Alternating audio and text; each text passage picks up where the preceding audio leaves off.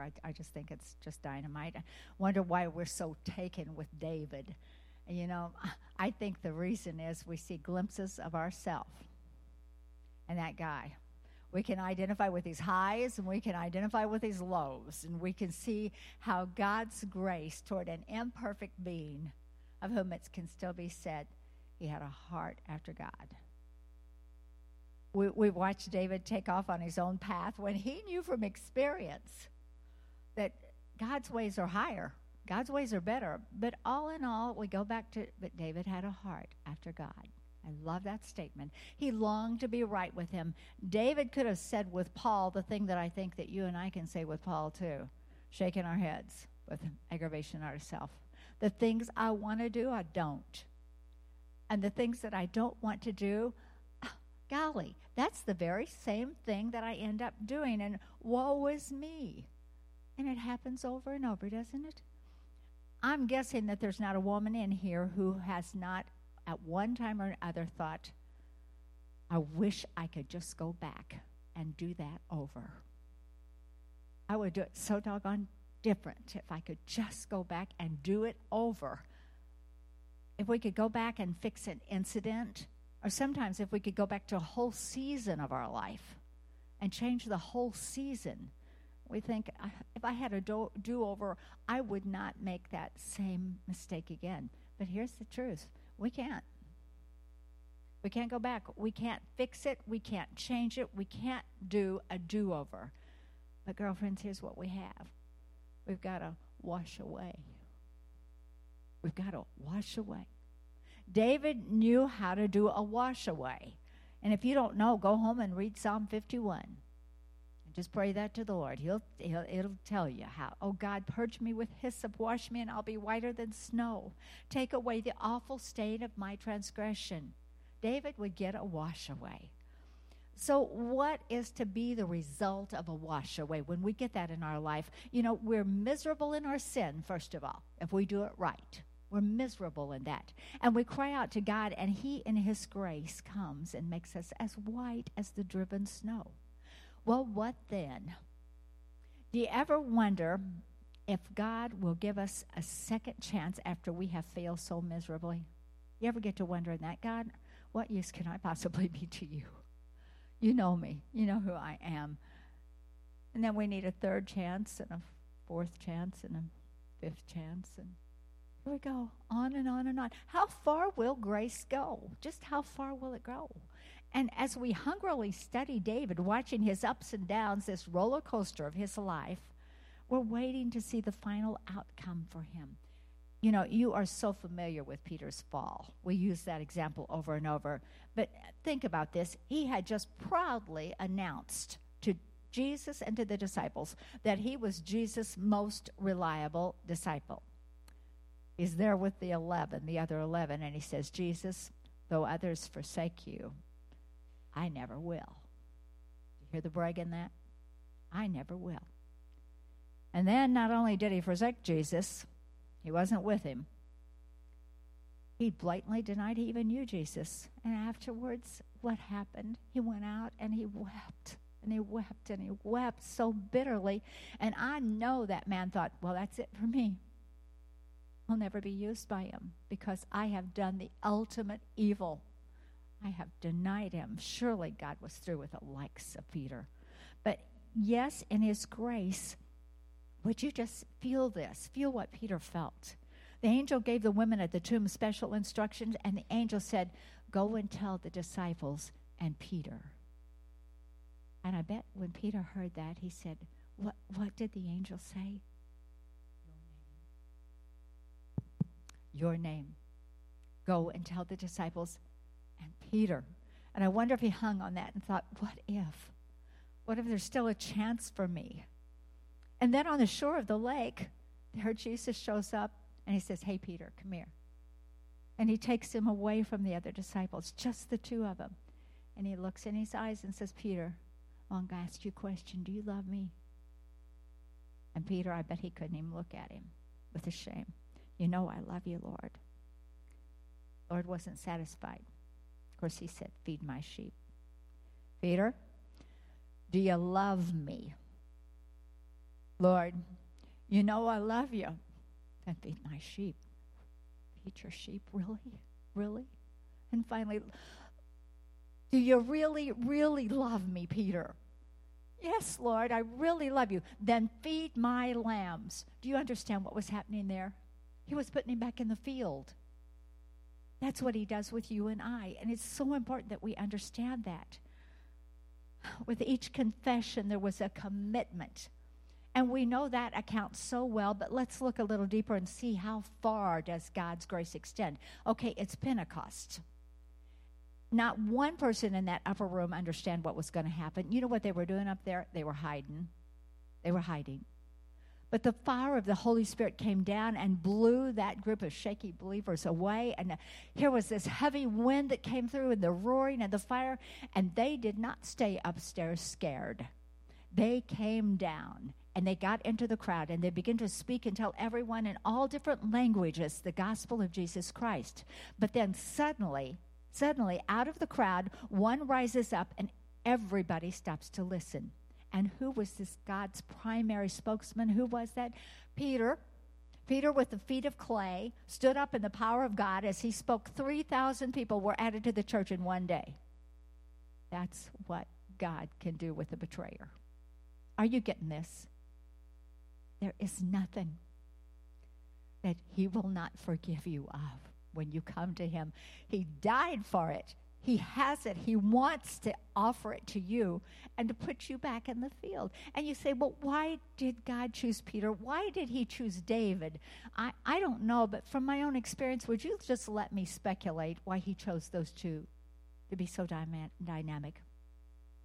After a fall and tears, confessing my shame and my sorrow on my knees, I can crawl closer to the throne. Closer and closer, begging God's forgiveness and receiving it with joy and relief. I love him so. At that point, I just love him so much. And I want to stay there in amazement, feeling his grace and willing to linger at the foot of the cross to get more of the cleansing blood that came from his wounded side and from his hands. And then suddenly you just feel like you're transported by grace to the very foot of the throne of God. And there you are. And right there is where you can hear the words. You can stay there and you can hear, Bev, do you love me? You know I do. And right there is the spot that you can get up and get back into the service again. So grateful.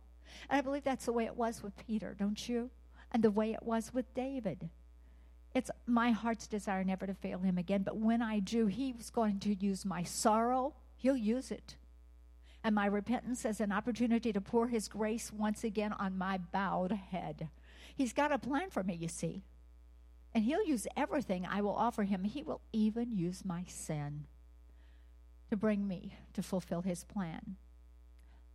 So I get a little glimpse of David in my life and a little glimpse of Peter. But wait. What if I could go back and I could have a do-over? What if I was able to do that? And the thing that we're so sorry for would have never happened. And those that were hurt in the backlash of your sin, because every time you sin, something just dies. Those that we hurt would not have to experience the pain that we caused them. And we could feel the relief of that. A do-over would fix everything that was broken. Well, what does a wash away do? It restores you. But the ones that were hurt by your sin still have to experience the pain of that. Am I making sense to you?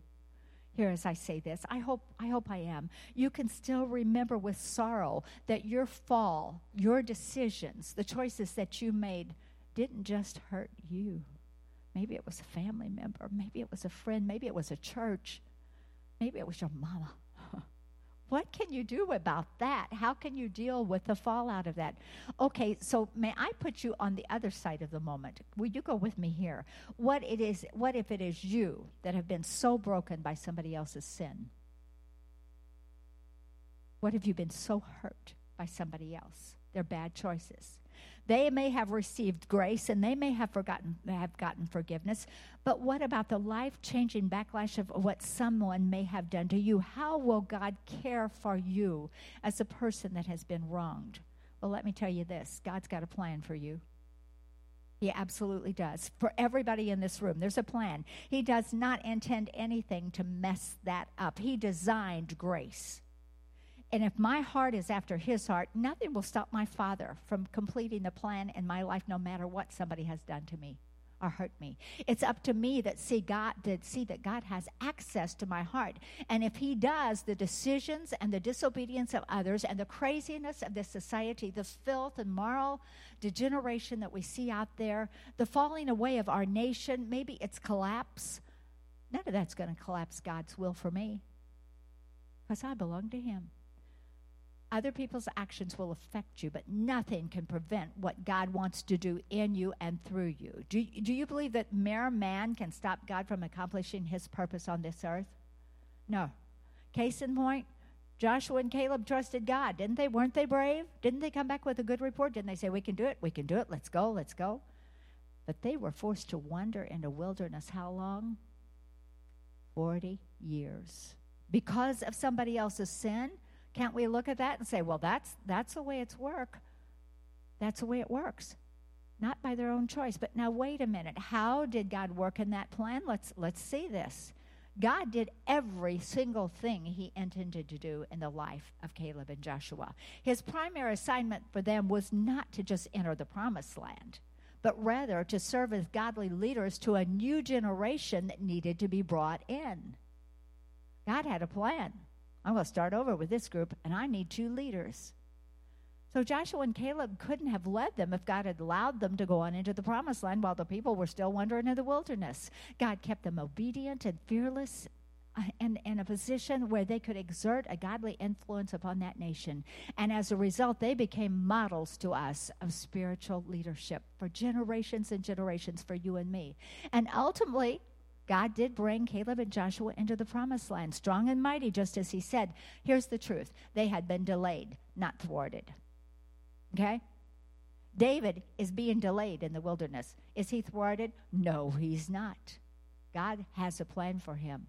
As a matter of fact, Jesus calls himself a son of David. Oh my goodness. Would that not be overwhelming?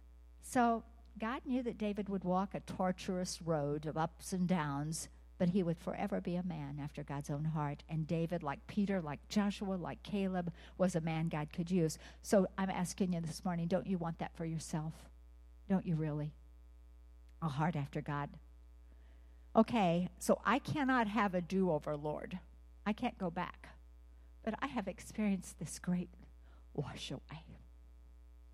I submit to you. Will you get this picture with me, little sisters? When we take our last breath of earth's air and we open our eyes in heaven, and there's someone there with their arms out, ready to embrace us, and Jesus says to us, well done, you good and faithful servant. You were always one who was after my heart. Could anything be more beautiful than that? Anybody here want that with me? Okay, so here's how we're going to close this out. I want you to hear the Lord speak to you this morning. What he said to Peter. He said, Peter, do you love me? And what was Peter's answer? He said, Lord, you know I do.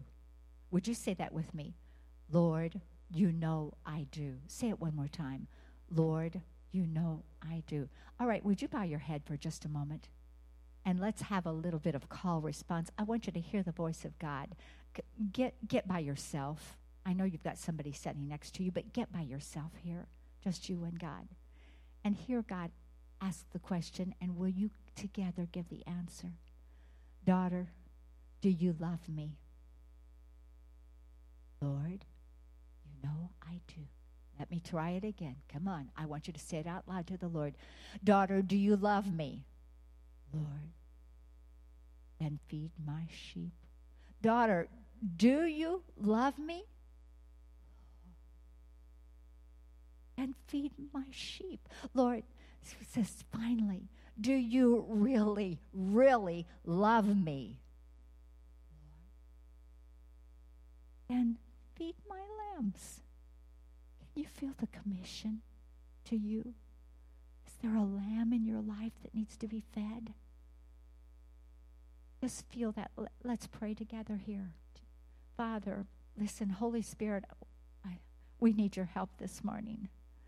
Father, I don't want this just to be another day and another time to hear and go on, but you've touched my heart as I planned this, and I pray that you'll touch the hearts of people here, that they will feel the commission, that they will know that you have something for them, just for them.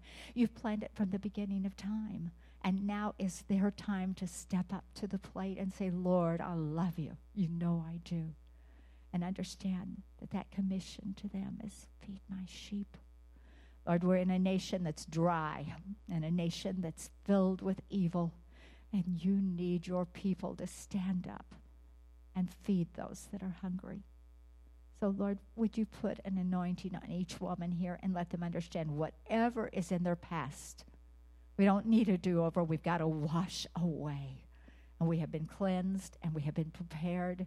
And even those things that hurt us are part of what's going to make us strong and what we're going to be able to do now. Because we can say, I have been there and I have done that.